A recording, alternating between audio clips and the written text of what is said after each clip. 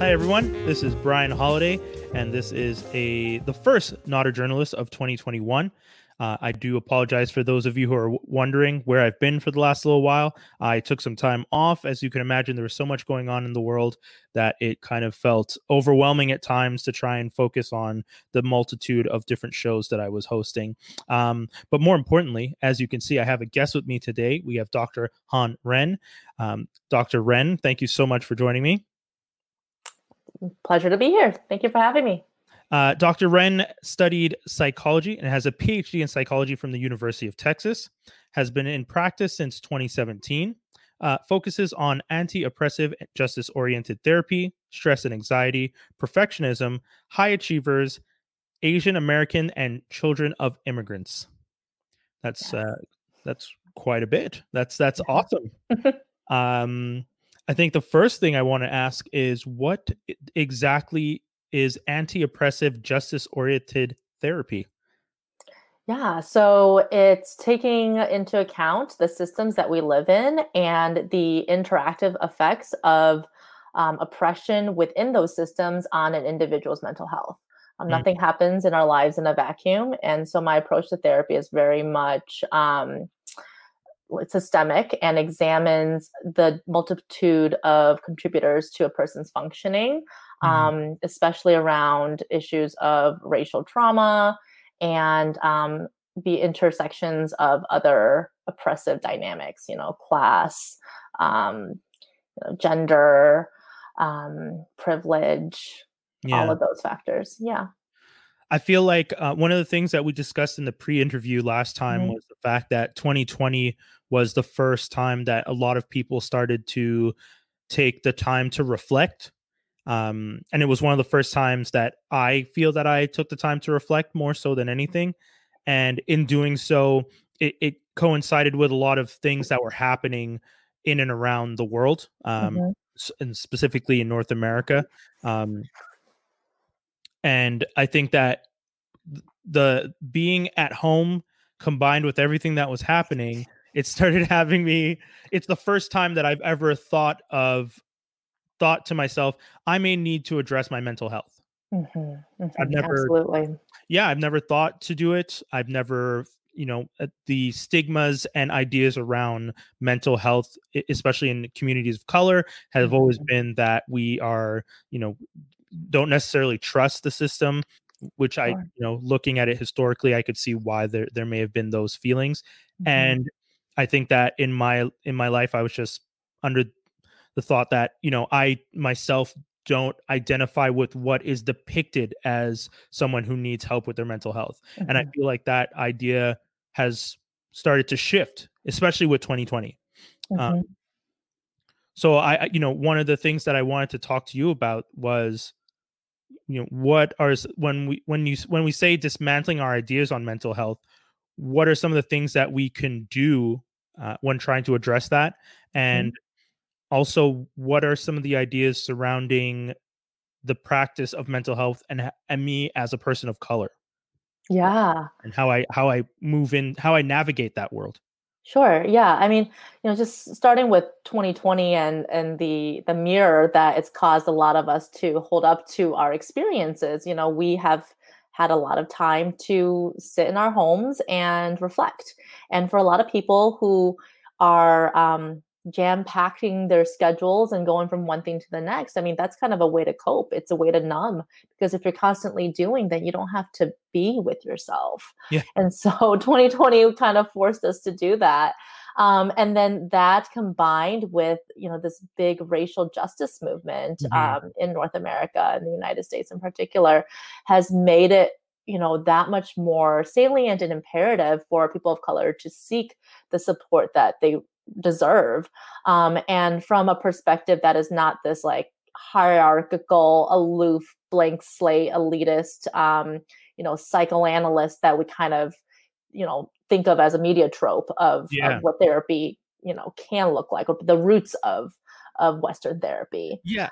I grew up in a world where and I know it's a joke, but I think of Fraser Crane when I Yeah, think, exactly. yeah, I think of high society Seattle, and Yep. your own father who raised you. You stick your nose up to your father, and Yeah. that to me, I definitely don't identify with that, because especially as a person of color, you don't even treat your own family like that. Like we would Mhm. never. I speak for myself, but I imagine similarly for you. When it comes to our parents, you respect and honor. And Yeah. an entire show about a psychologist who treats his dad like an extra piece in the room that annoys him Yeah. Yeah. really creates an idea of what the practice was.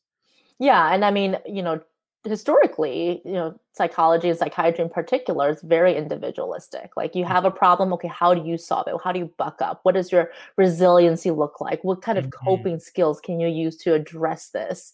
And so when I think about therapy from an anti-oppressive lens, it's really like how do you mobilize the elements in your environment, the systems that you are embedded in to Mhm. better support and improve your mental health? Because we Yep. can, do all the coping skills we can think of. If we're not making a living wage, you're Yeah. probably not going to be very happy. And certainly that's, not really in the realm of my therapy or, anyone's therapy to Mhm. people like influence such systemic issues. But, the treatment is, okay, so we are embedded in these systems. So how can we do what we need to do, but also, take into consideration the interactive effects of the systems at large, and how we challenge those where warranted and possible, Mhm. and if not, like how do we respect the culture that you grew up in, the collectivist orientation for a lot of BIPOC folks, um, and how do we like mobilize collective care and community care. And I think one of the things that's great is also identifying that the balance, Mhm. recognizing that the individualistic idea of like you need to buck up, but also making sure you don't just completely shift it to the system is broken, so I can never be better mentally. Right. It's finding that balance, and that's something that I you know because it's true. I've started to 2020 was definitely the year where you couldn't ignore it. Yeah. Like Yeah. there's a lot of sitting in this room by myself, and a lot Hmm. of a lot of thinking about like I feel happy. I think Hmm. I'm happy, and I think Hmm. we discussed it last time we spoke for the pre-interview. I can feel that and think it, but I can also tell there's something missing. Hmm. Hmm. And what are some of the things in my case? It was just like, well, what do I do? Hmm.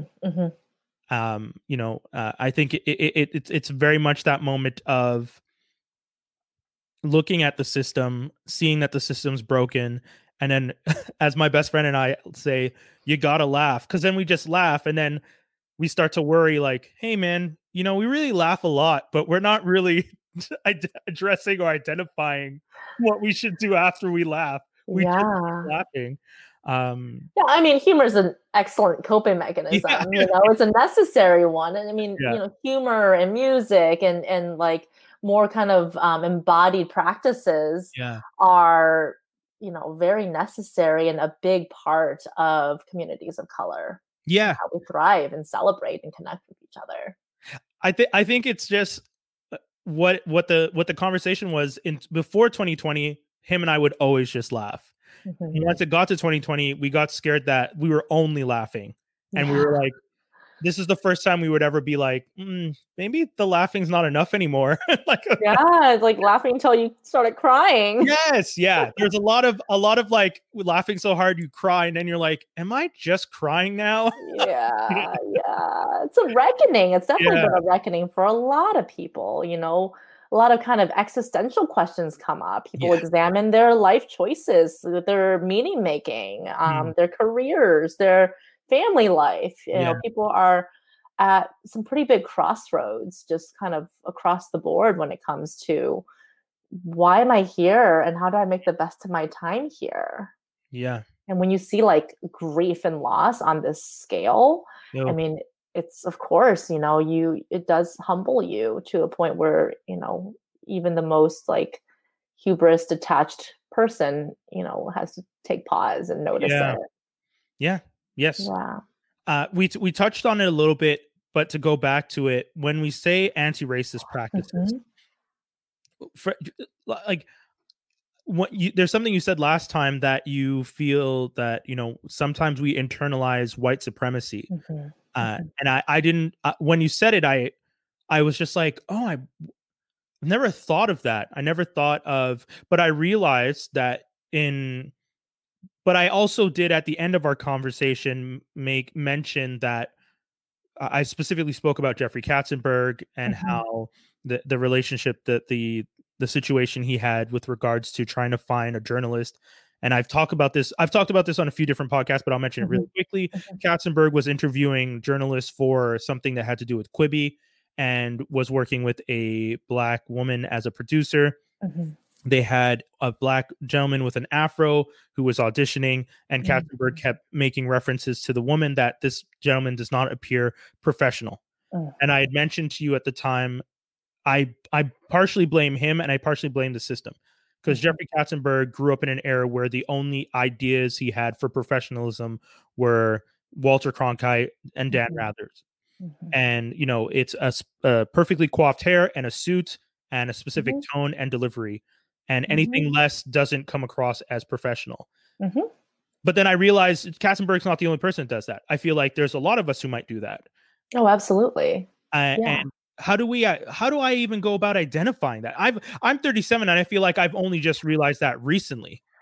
Yeah, I mean, and I think a lot of it's, come to the forefront more in terms of just like permission to talk about this, permission Mm, to identify like, well, what is racial gaslighting? And yeah, how do I notice that? Like these ideas of like what like success and achievement and professionalism is, like a lot of it is rooted in white supremacy cultural values. yeah, And so part of like dismantling white supremacy and internalized supremacy is like checking ourselves of like, why do we believe the things that we believe and how do we learn them? mm, And the thing about like white supremacy cultural values is like it's like water. It's everywhere. yeah, And it's just sort of the default. When I say white supremacy, I'm not talking about neo-Nazis and the yeah, KKK.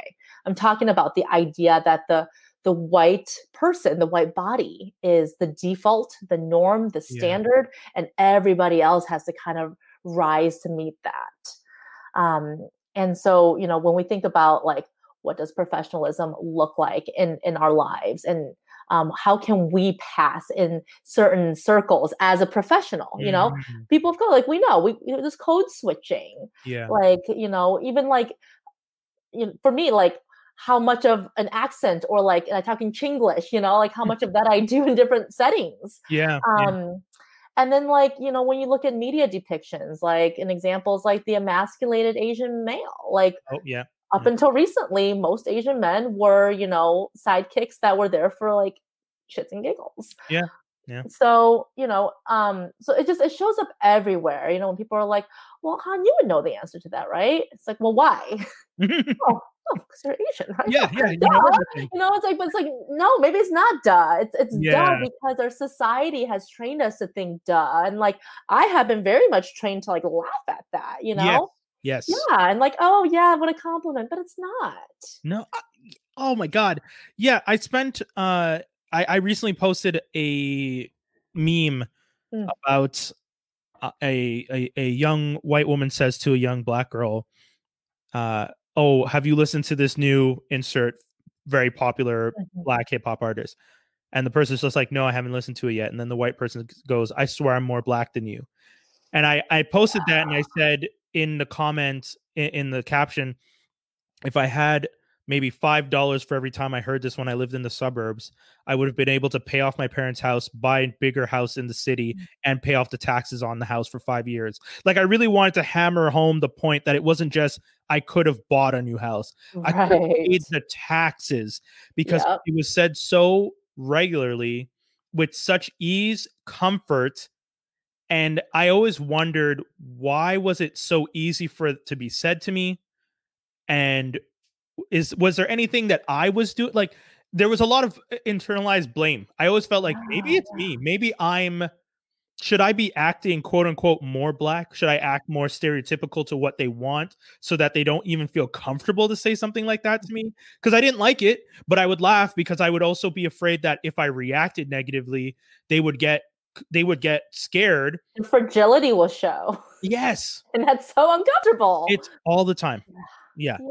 Yeah. I mean, and that's something that, like, we reckon with a lot as people of color. Mm. Like, what am I doing to invite this? But like ultimately, whatever we do to invite it is a matter of survival. Mm-hmm. Like I'm sure I'm not sure, but like I would venture a guess that you've learned to code switch and to blend in and assimilate Regularly. because it is survival and adaptive for you. Yeah. And so when you mirror the dominant culture and your mannerisms, and then people like say, "Oh, you're not black enough," like Yeah.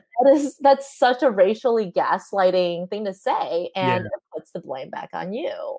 When you didn't ask for that, you're just trying to survive. Yeah. And I also might just not like the artist. Right. Like I'm Exactly. allowed to not like this rapper. Sure. And my race and how I identify shouldn't be limited to those specific boxes. Yeah. I mean, And no culture is a monolith. yeah. Yeah.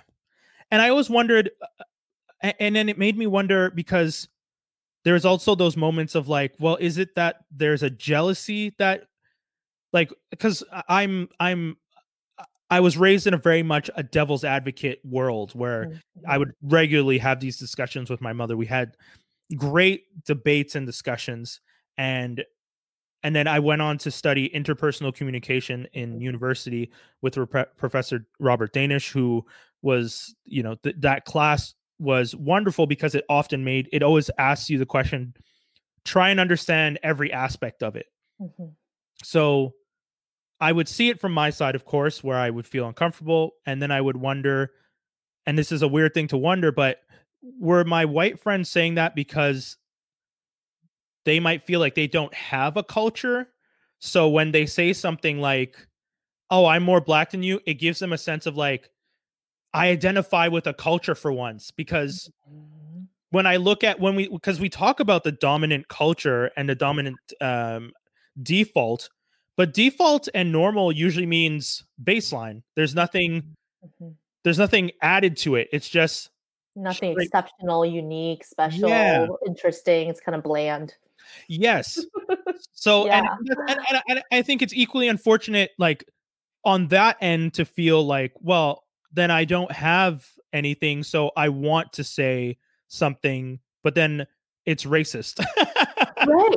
Well, I mean, you bring up a great point because there's a trade-off, with the control and the power that Mm, comes with white supremacy is you forsake your ethnic identity. When you think about like, well, what are white things? Like, mhm. you kind of think of some, I don't know, like hot dogs, apple pie, Yeah, whatever. It's like that's not what I'm like thinking. very, but Yeah. it's like what's a Polish thing? What's an Italian thing? What's a Yeah. French thing? And then you think of all of these like ethnic cultural things. But like Yeah. when you think about like white culture, they have kind of snowballed and like absorbed a lot of elements of other cultures, and that's the trade-off of power. I mean, you kind of see the Mhm. same thing with like Christianity. Yeah. You go and like, have these what was it, mission trips, and you kind of like colonize Yep. existing indigenous religions and you roll it all up. Like, oh, you can still pray to your God, kind of, but it's like really our God is the Yeah. umbrella God, Yeah. And like it's interesting because like you kind of also see it with like QAnon these days, Yeah. with like, oh, you're an anti-vaxxer, you belong here with us. And Yeah. like whatever conspiracy theory it is, like Like, be bring it absorbed in by and us. yeah. Yeah, it's an Interesting. interesting phenomenon that happens there. Interesting. That is fascinating. I didn't even think about it that way. That snowball. It starts with like a little snowball that you roll down the hill, then it turns Mhm. into this much larger thing that encompasses so many things as it goes along.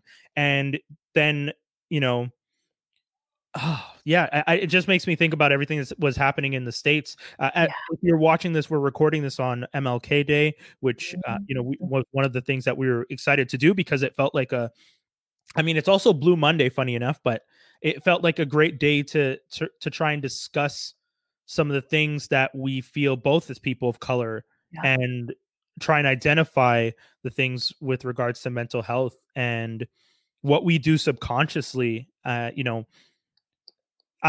of the things that I noted here: implanted cultural ideas and concepts that frame the way we think. Mhm. When we talk about, I feel like we've touched on it already, but when we talk about how we as people of color connect and or I feel, I'll rephrase. Right now is the first time that I feel, at least in my life, that the different groups of color are Mhm. reaching out with an olive branch because, and I've always thought it when I was younger, as communities of color, we can't be with the separation is there on purpose. Oh And yeah. and unless we reach out and work together, it will those separations will always keep us back. I mean, that's a tool of imperialism. That's a Of tool of the course. colonizer. You know, you don't want them to band together and Yeah. collude against you. That's a threat.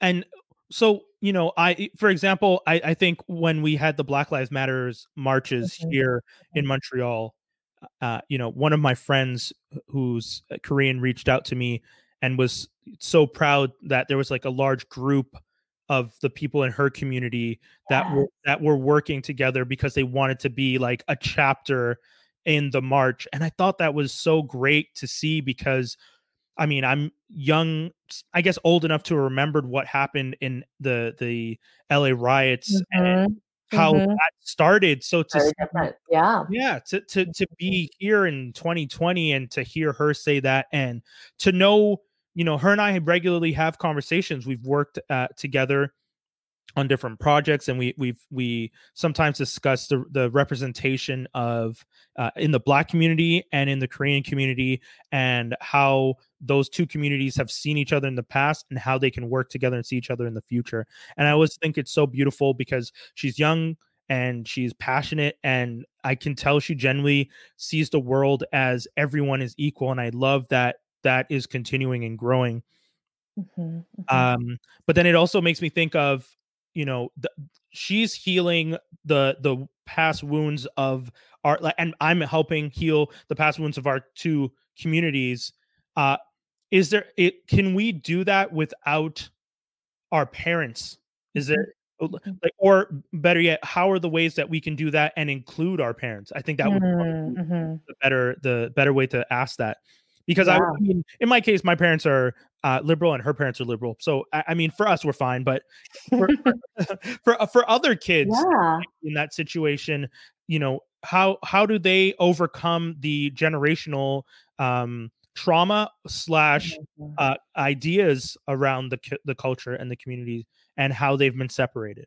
Yeah, yeah, and I think like for a lot of people I see and a lot of my clients, you know, they are doing the work for generations. They're going to therapy because everyone in their life who really need to go to therapy Yeah, refuses to.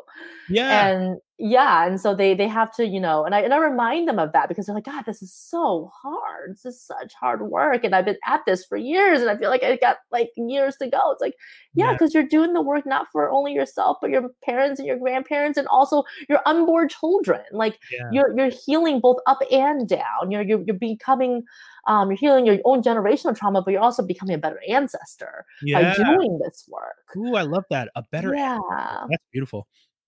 Yeah, I can't take credit for it. It's Layla Syed, me and white supremacy, her Okay. verbiage.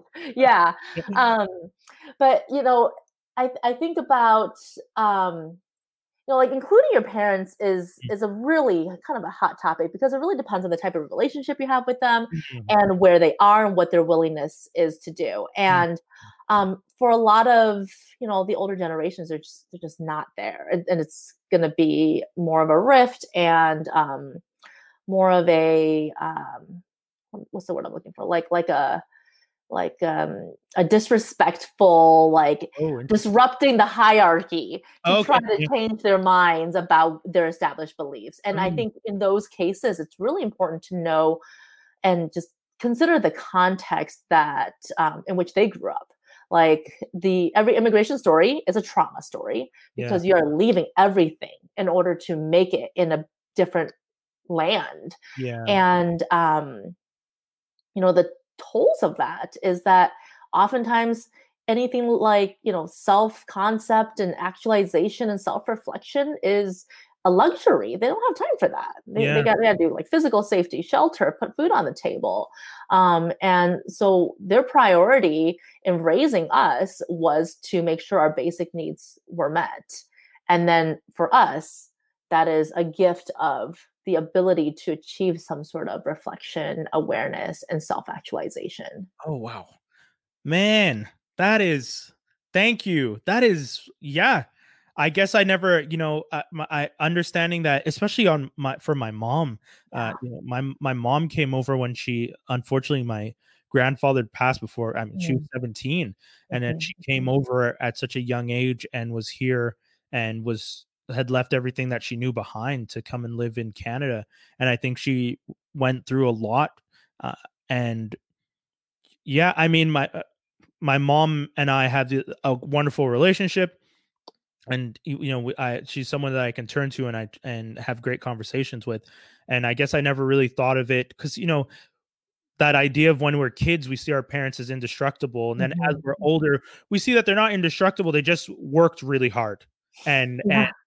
and in some cases we're guarded, which is Mhm. fair. And I guess I never really understood why, but I guess that statement really hit home as to understanding like, oh, potentially, guarded in some ways because, like you said, it was about survival, Mhm.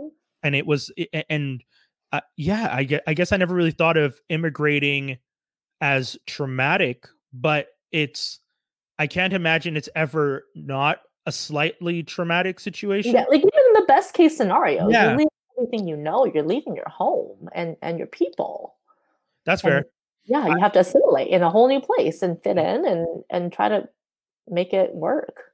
I find traveling traumatic alone, let alone trying to. I do. Yeah. I'm not. I'm. I never feel comfortable when I travel. Mhm, I constantly, because I guess that comes along with so many things that we've talked about. Like I'm a person of color. I'm often mhm, going to places that are not predominantly a blend. In my mhm, travels, mhm. I won a trip to Australia once. I Mm, won a trip, not one, but I was a delegate for a conference to Zurich, Switzerland. So I've been mm. in very white dominated Yeah, spaces yeah, yeah. on the times that I've gotten to travel. And I think when I was in those spaces, there was a lot of, I was very guarded because I was just like, I don't see anyone that looks like me. Yeah, you And can't hide that yeah, element of your identity, like if you have a certain religious practice, like you can sort of hide that sometimes, yeah, or your political views or whatever. But when it comes to your racial identity, that's yeah, really I front and wear it. center. Yeah. Yeah, you wear it quite literally. Yeah, yeah. And it was just interesting because those trips were fun. I had an amazing time. I got to go with a close friend of mine in on the Zurich trip. He's Mhm. also a person of color, and we did once again that thing I mentioned where we laughed at most of the situation.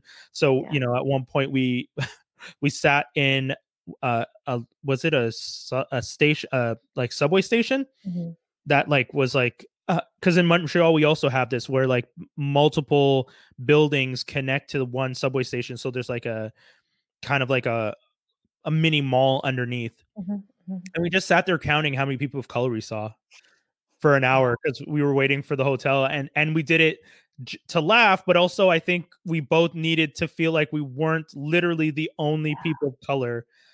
And that was an alarming feeling. Like we, Mhm. the whole time joking about it, but I look back and think, yeah, like we needed that comfort. Mhm. Again, that's, yeah, survival. Yeah. Finding some recognition. Uh, I don't know. Yeah, that's it's such a stressful thing sometimes when I think about it. Mhm. Um, Mhm. I and just dealing with the ideas, and I think one of the other thing that we talked about that I it makes me think of is that feeling comes from, I guess, the idea, like we were saying, that there's that separation. Mhm. And I sometimes wonder, like, how do we make it clear to other groups? And we had, when we did the pre-interview, we had this conversation. There is no scarcity in the world. that as people of color, we are not trying to take your space or your places. We are all equal. There's enough for everyone if we all work together. Mm-hmm. And as and also trying to say it without reminding them the only reason you're scared that there's scarcity is because historically your ancestors went and took everything Pillaged. and pillaged. And the reason you see it as scarcity is because everything was taken from a lot of these communities, and now Mm-hmm. I feel like you might be afraid because you think we're coming back to get ours, but we're beyond that. I think at this point it's not about getting ours, it's about just accepting there is enough for all. Yeah. I mean, although I do support reparations and land back as well, you know, but it's yeah, like we're not asking for anything special. We're just asking for an equal chance. Yeah. I would dare say that the reparations is because again, that idea of for them to feel like there's scarcity, or that if we came for reparations that they would lose something. You're not losing anything if you have to pay out the reparations, like, Right, because your ancestors have built that safety yeah, net, you know? It's like exactly. you can think There of it was, as like, you know, something like buying a house. Well, why don't you just borrow your down payment from your parents? You yeah, know, if you have generations to build that wealth in your family as a white family, like, mhm, yeah, why wouldn't you? Of course, you just borrow it because it's like a drop in the bucket. Or maybe yeah, not. You know, that's definitely but a yeah, generalization. yeah, But like for the overwhelming or a much greater proportion of people of color, they don't have that safety net. They yeah. don't have the generational wealth to tap into. And it's and one of the other things that's weird is we also have a sense of fear when our not fear. I don't know how to describe it, but for example, when my parents want to offer to pay for things or offer to help me with things, I feel guilt in accepting it, and I always wonder why. Like when Mhm, my partner and I uh, put a down payment on a condo, and we now have this place. And one of mhm, the first thing my parents offered was, "We'd like to get you the fridge and the stove, the mhm, appliances. That's mhm, our gift to you." mhm, And I felt guilty accepting that. mhm, mhm. Why did I feel guilty accepting that?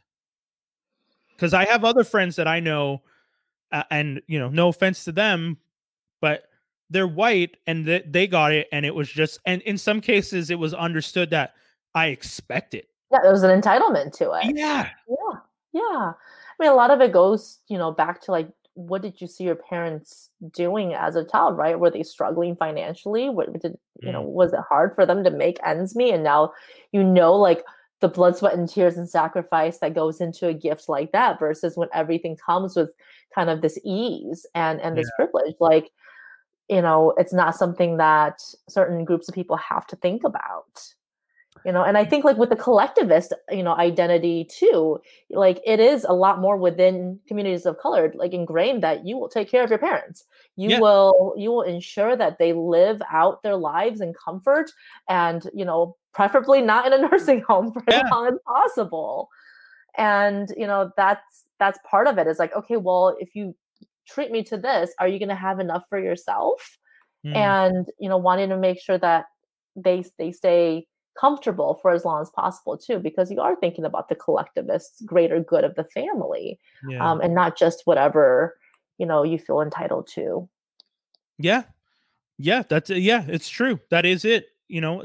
I don't think my parents struggled, but I definitely, as I mentioned to you off air, and some of you might know, but not everyone knows. My sister has special needs, and I did watch Mhm. my parents work very hard at providing for Yeah. my sister and myself, and there was a lot of focus. My parents regularly joke that they didn't raise me. They made sure I just didn't get myself hurt, but they were so focused on my sister. And I always tell them, like, well, no, you raised me. And they're just like, yeah, but you know, it's not like we did anything. You kind of just developed into this person on your own. Mm, And mhm, I mhm, and I, I don't think so. I think I definitely have traits from my mother. My interest, my mom taught me at a very young age, um, no matter what you do, there's a good chance that people are going to judge you. mhm, So mhm, if that's going to be the case, be your honest self. Yeah. Don't try and hide or try and change who you are for anybody, because they're going to develop an idea before you even speak. I think it was her nice way of giving me the "you're a young black man in this world" speech. Without specifically saying as making it race oriented. Yeah, like be aware of who you are and where you come from. Yes. Yeah. Yeah. And then for my father, I think my ability to speak to literally anyone, my father could talk to anyone at any time. There was no, the idea of shame that some of my friends feel, or this idea of pride, when your pride will be hurt if someone doesn't want to interact with you. I don't have that, and I think I get that from my father. I grew up with the I don't think my parents ever taught it to me, but I did grow up with the idea that if I speak to someone and that person doesn't wish to speak to me, did I know that person 5 minutes ago? And will I know that person 5 minutes from now? And did you actually lose anything? And I was thought to myself, oh no, it's an interaction. If anything, you just learn from the interaction, but you can move. Do you think there's a part of you that learned, social flow and charisma as a way to disarm people because of what it's like to be approached by a black man in our society? Yeah, 100%. The first time and it's unfortunate, but the first time I heard the N-word hurled at me, I was 6. Oh gosh. I'm so sorry. And I had to, and I didn't know what it meant. So I had to ask my mom, because I as a 6-year-old, I didn't know what the word meant, but I knew what the tone meant. Yeah. And that's the thing that I think, as I knew I didn't understand the word, but the way the person said it, it felt like a threat. Yeah, it was not good. No, yeah. So I asked my mom, and then my mom was very sad. And I think there was a lot of times where as I grew up, that I kind of had these weird interactions. At 13, it dressed in my Sunday best at a church event, standing outside of a subway station. I got approached for drugs. Oh gosh. And the idea, and kind of trying to understand, one, why? Well, I mean, what about me in that moment said to that person, he might have drugs for sale? I was in a suit. I was 13. Granted, I know I looked much older at 13. I was regularly told I looked almost 16 to 18. But it's just the idea that, one, that's also another thing. Young black men are often seen as more adult or more mature. So the fact that the person felt comfortable. 2, I mean, at a church event, like that's I sometimes look back at it and I think, what Sunday best on a Sunday afternoon in a suit? Just what? And I still don't get it. The irony. Yeah. And it also throws it back to our conversation about, appearing professional. I was dressed to the nines. Yeah. Still approached with the idea that wasn't enough. Yeah. So that also gives me the idea of like, well, what can I do to make it clear? Oh man, I just had a weird breakthrough in discussing this, because I've never done drugs. I've never smoked weed or anything. And I'm wondering now, like, did I just never want to because I felt that it was just at 13 when I got approached, did that just put me off of being like, even when I don't look like someone who does drugs, I'm still being approached as someone who might have access to drugs. Yeah, like something you just don't ever want to be affiliated with. Yeah. I mean, not that there's anything wrong with weed, but it's just at 13, standing outside of a subway station, there's no reason for me to appear like a drug dealer, or what the idea of a drug dealer is, or the fact that, again, just being black made me a possible drug dealer. Right. Interesting. Yeah, I mean, and you see that in like so many different versions. Like I've definitely had to play up my like innocent, helpless little Asian woman, thing, because sometimes I'm like, oh, I need access to something, or I need someone's support or help, and like, in what way will I be best received? Like my personality and like the way I typically am in the world is not very subservient or docile, but there's definitely been times when I'm like, this is what's going to serve me in this situation, and then like having to be a chameleon again for survival's sake. It's it's definitely uneasy at times. I had a Yeah. conversation with a gentleman on my show a while ago, Seek Knowledge. He's a Mhm, Sikh music producer, mhm, and him and I both talked about the fact that we regularly, code switch. mhm, We probably have certain mannerisms. We probably act a certain way. I don't think. I mean, I think the whole idea of like I being told at a young age that I articulate too much was always a very weird mhm, one, mhm. because that was just code for you sound white, Yeah. and I knew that. Mhm, And these are things that I just felt a lot throughout my life, and I think it brings me back to the beginning of our conversation, the internalized white supremacy, yes. because I would I I I don't think I was doing it on purpose. I don't think there's anything about the way I speak. I speak the way I speak because I'll be honest, as a kid, I loved mimicking accents, and there was a point in my life where I truly did not know what my accent was. I did. It wasn't like I was at a point where I was just like, do I actually sound like this, or is this the way I speak because of all the different accents I've been doing for Mhm, 10 to 15 years as a kid? mhm, mhm. So it just kind of snowballed from that. Yeah. Yeah, I mean, internalized white supremacy shows up in such subconscious ways. Mm, And I mean, and it shows up, for white people as internalized racial superiority, mm, and for people of color as internalized racial inferiority. mhm. And, so for people of color, it is a code switching survival mechanism. Like, you have this like automatic thought of like, my culture, my heritage, and the mannerisms and traditions associated with that is not going to be valued as much by the dominant society, so that racial inferiority. So how do I elevate myself? How do Mhm. I assimilate, and how do I fit in? But Mm. then there's a big difference between fitting in and belonging, because you can fit in, but is this really where you actually feel like you belong? Oh yeah. Yeah. And then I think for white people, this internalized racial superiority, it's like, well, duh, this is just how things are. Like, Yeah. I'm not, I don't have like, this isn't a race thing. This is just like courtesy, like when it comes to like Oh, perfectionism and telling things in a linear way, and the worship of the written word, and punctuality, and all of these elements that like we kind of think of in like the corporate academic world as like yeah. just like what garners success and what like achievement looks like. But Yeah. then it's like, well, why? Yeah. Yeah. Man. Yeah, it's a fascinating thing to think about. And then I had mentioned to you last time, because I live in Quebec, there's also the added layer of language. Yeah. And like the code switching, like I went to a French school as a kid. Hmm. I'm fluently bilingual. Hmm. And I spent so much of my time making sure, when I was younger, I didn't like the idea that I had an accent. Hmm. And then once upon a time, someone said to me, having an accent's a good thing. It means you speak more than one language. You should never be ashamed of an accent. Hmm. And that moment revolutionized the way I thought Hmm. about how I spoke when I spoke French, Hmm. because I was just like, oh, having an accent is a nod to the fact that this is not my first language, Yeah. and that I should not feel shame for having an accent. Hmm.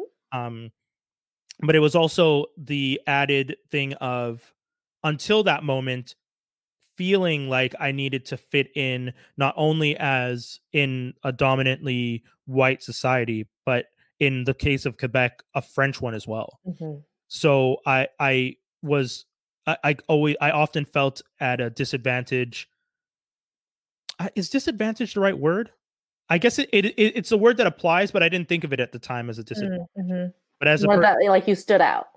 yeah, I'm an Anglophone and I'm black. Yeah. Yeah. The language thing I could hide, Mhm.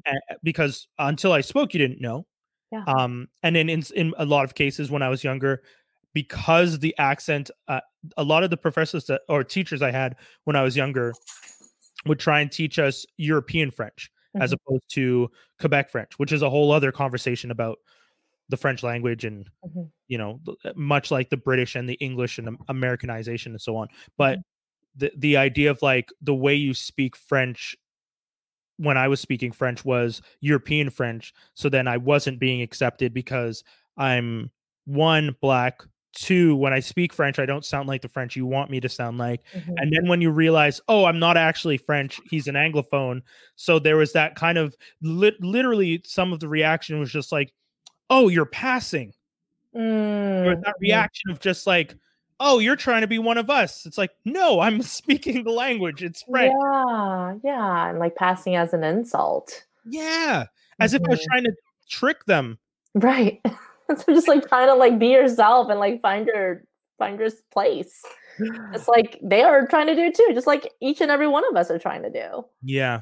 Yeah. I always thought it was very interesting to deal with that and to think about that. Um, well, one of the last things I wanted to talk to you about is Yeah. something that we mentioned last time, and it's something, uh, you know, and you also mentioned it, trying to be a good ancestor. Mm-hmm. So last time you discussed it. Oh, what did you call it? Um, Psychological eugenics. Mm, When I told you that, I regularly have the thought of I might want to have kids, but sometimes mhm. I definitely have the thought of maybe I don't want to bring kids into this world because I've dealt with so many things that I'm scared that what I'd have to bring a child into. And then I said to you, but is it possible that that's the ploy and that the dominant society is playing the game of, well, good, because we don't want you to think about bringing another person of color into the world. Mhm. And that was a scary thought. And then when you named it, I was just like, oh my God, I never even put a name to it. It was just this kind of joke that I made, but it's a thought that I actually have. Um, and it makes me Yeah. wonder, like, what are some of the things I should do to identify and address that for myself? Or if was ever to try and talk to someone about it, how do I even explain that to them in a way that they might understand so that they get why I feel that way? Just sort of like the generations of trauma that you hold and like the fear of passing that on to your future generations Yeah. or I do enjoy that when you ask the question, you word it better than I'm thinking. try to understand But yeah yeah, that's it. Yeah. I yeah mean, like you said, there was the trauma of my mom having to yeah leave hmm where she was and my father having to leave where he was to come hmm here, for quote unquote better opportunity. Then there's the trauma of me growing up here as an Anglophone black man in Quebec when hmm Quebec is a predominantly white and French space. hmm hmm And then the thought of bringing a child into that world. My partner is, for example, Irish Italian, so hmm the child would be mixed race.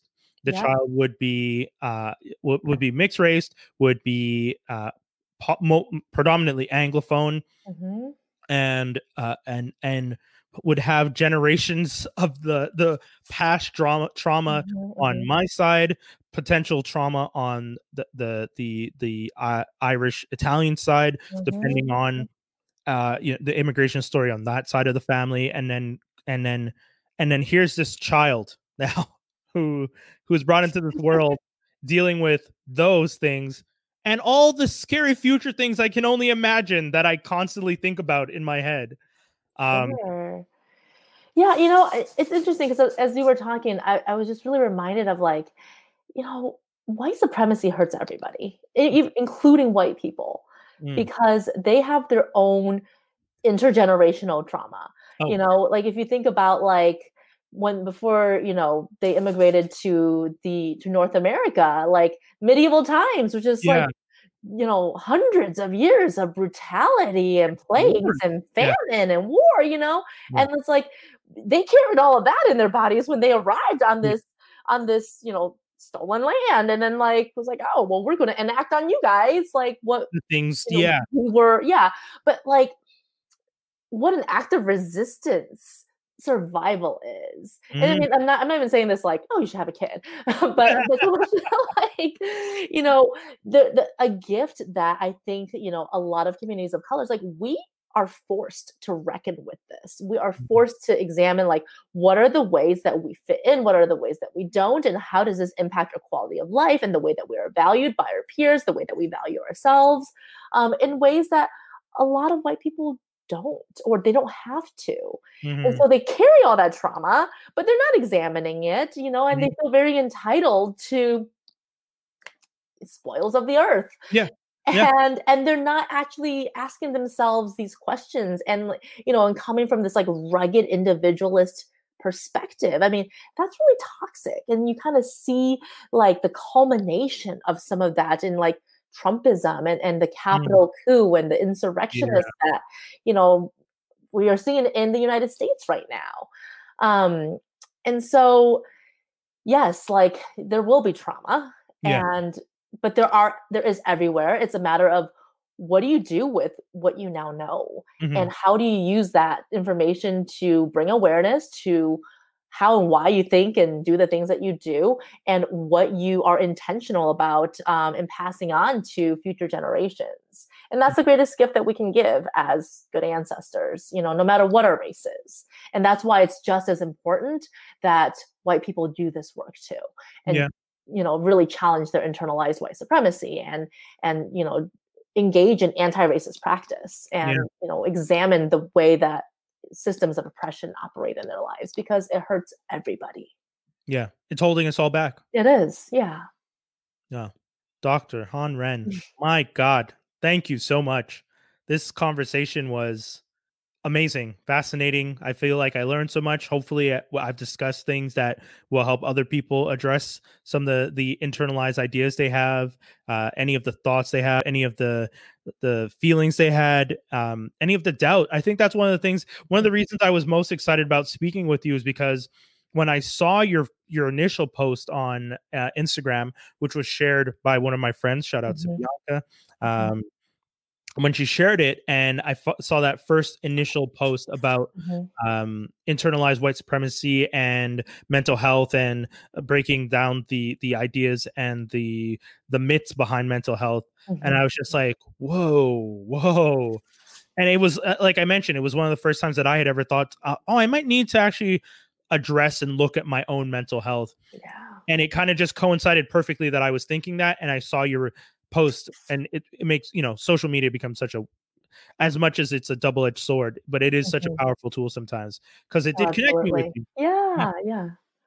So I definitely appreciate it for that, and I appreciate that you took the time to speak with me. um is there anything that you feel I may not have touched on that you would love to at least just mention for the people that might Mm. be listening? I think, I mean, there's so much, right? Because this is Yeah, like true, of course. books and worth of knowledge, and there's just like I am such a beginner in this journey, Mm. and there's a lot of times where I'm like I get like imposter syndrome, and I'm like I can't Mm. speak on this. I'm just beginning to learn about this, Yeah. and so I personally try to approach this with humility, and like acknowledging there's a ton that I don't know that I don't know. Mhm. But with that said, a lot of people let that like fear of like, oh my God, am I going to say the wrong thing? Am I going to get it right? Like it freezes them in their tracks. So they're like, I'm not going to try it. I'm not going to attempt it. Mm. And, anti-racism is not a spectator sport. You can't just like read about it and be like, okay, I'm doing it. You have to like actually start to put some of these values into practice, whether it's, Yeah. internally and just sort of examining your own identity and engaging in your own dismantling work, or like with accountability groups with your peers, or just in like where do you put your money, who are you, Yeah. what types of businesses are you supporting, um and so I kind of want to just touch on like, don't let the fear of not getting it right hold you back, because Mm. none of us are ever going to like get it right. Certainly Yeah. not all the time. And this is messy. It is so messy. And like a lot of people begin this work, and then when they get embroiled in that messiness and they feel like lightheaded, they're like, I need to sit down. I can't do this. Yeah. I'm Yeah. opting out. But like, Yeah. what a privilege that is that you can opt out, Because so many of us can't. We can't change our skin. We can't No. change, our physical features. We still have to live in this body. Yeah. And so do the work, even when it's messy, especially when it's messy. Yeah. especially double down when it's messy. Yeah, You know, and seek help. You know, yeah, we can't do this by ourselves. Like none of my ideas on racism are original. You know, they're mm, all things I've worked on in community and have learned from my people, yeah. um, and my chosen people, and so make sure you establish that collective care because it's an essential part of undoing this and challenging this individualism element.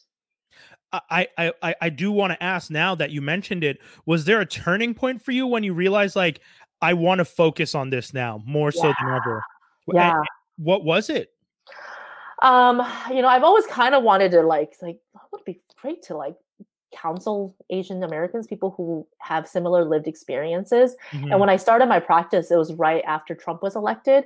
Mm. And that was when I was like, oh shit, like there's a lot of people who are scared to Yeah. exist because of this. And that's when like race and racism was really brought into the forefront of the national conversation.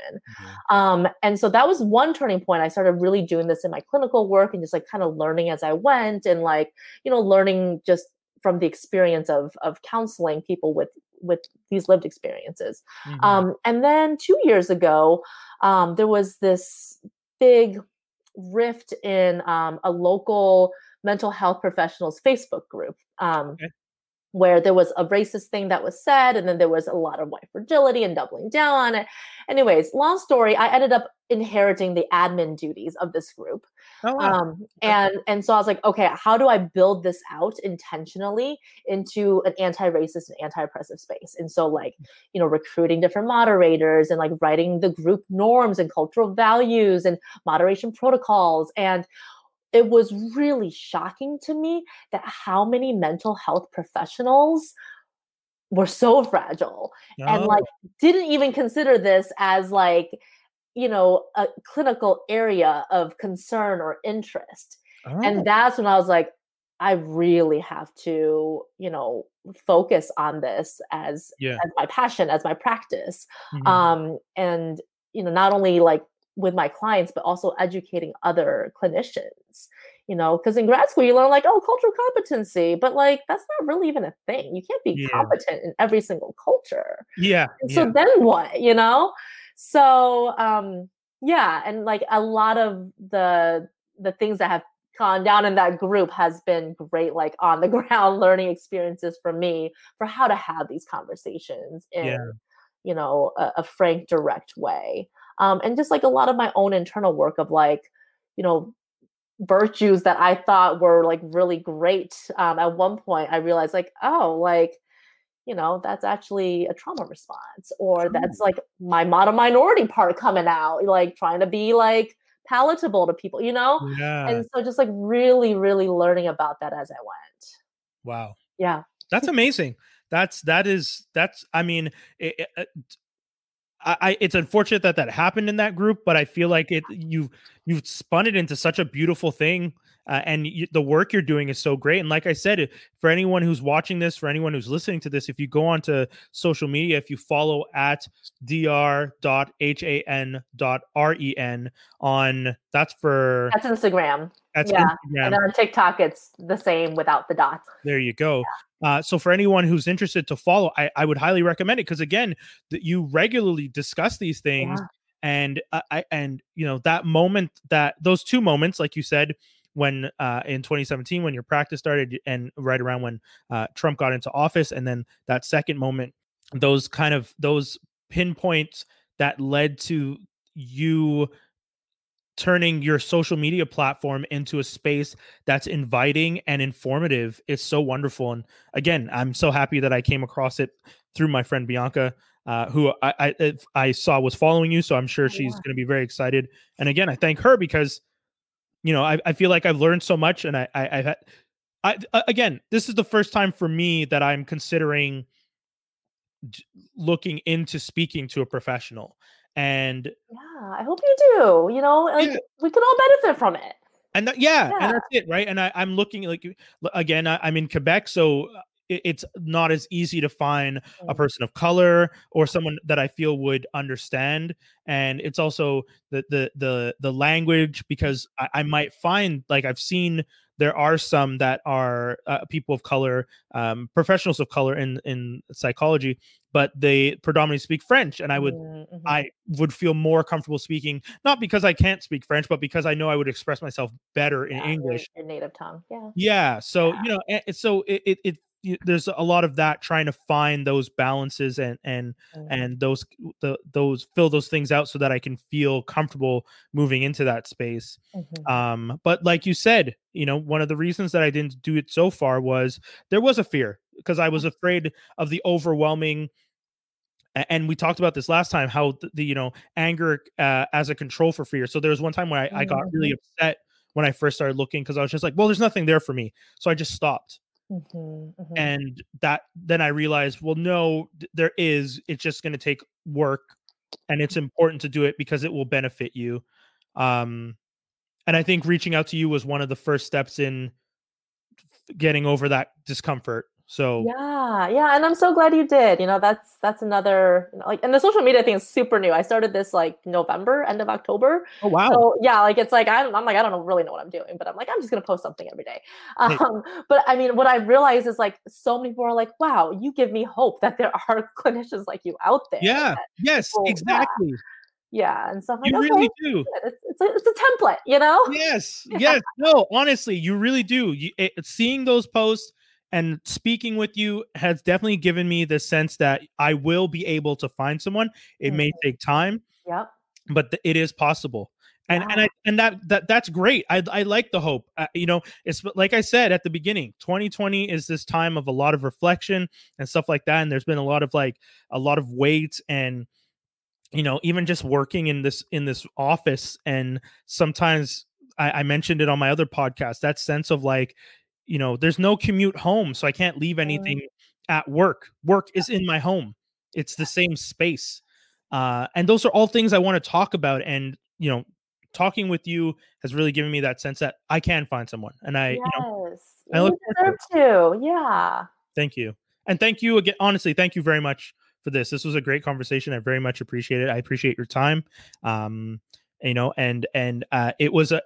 a nice way to end Blue Monday, as some of my friends have been constantly reminding me. I'd like to think of it more as Martin Luther King Day. And I think something that all the things that he stood for and all the things that he said, one of the things that the connecting with the different communities, that all the kids will play together. And I think, like we were saying in this conversation, if all the communities of color can work together, and the dominant the society recognizes that, hey, there's no scarcity, we can all link and work together, that would be better. Collaboration over competition.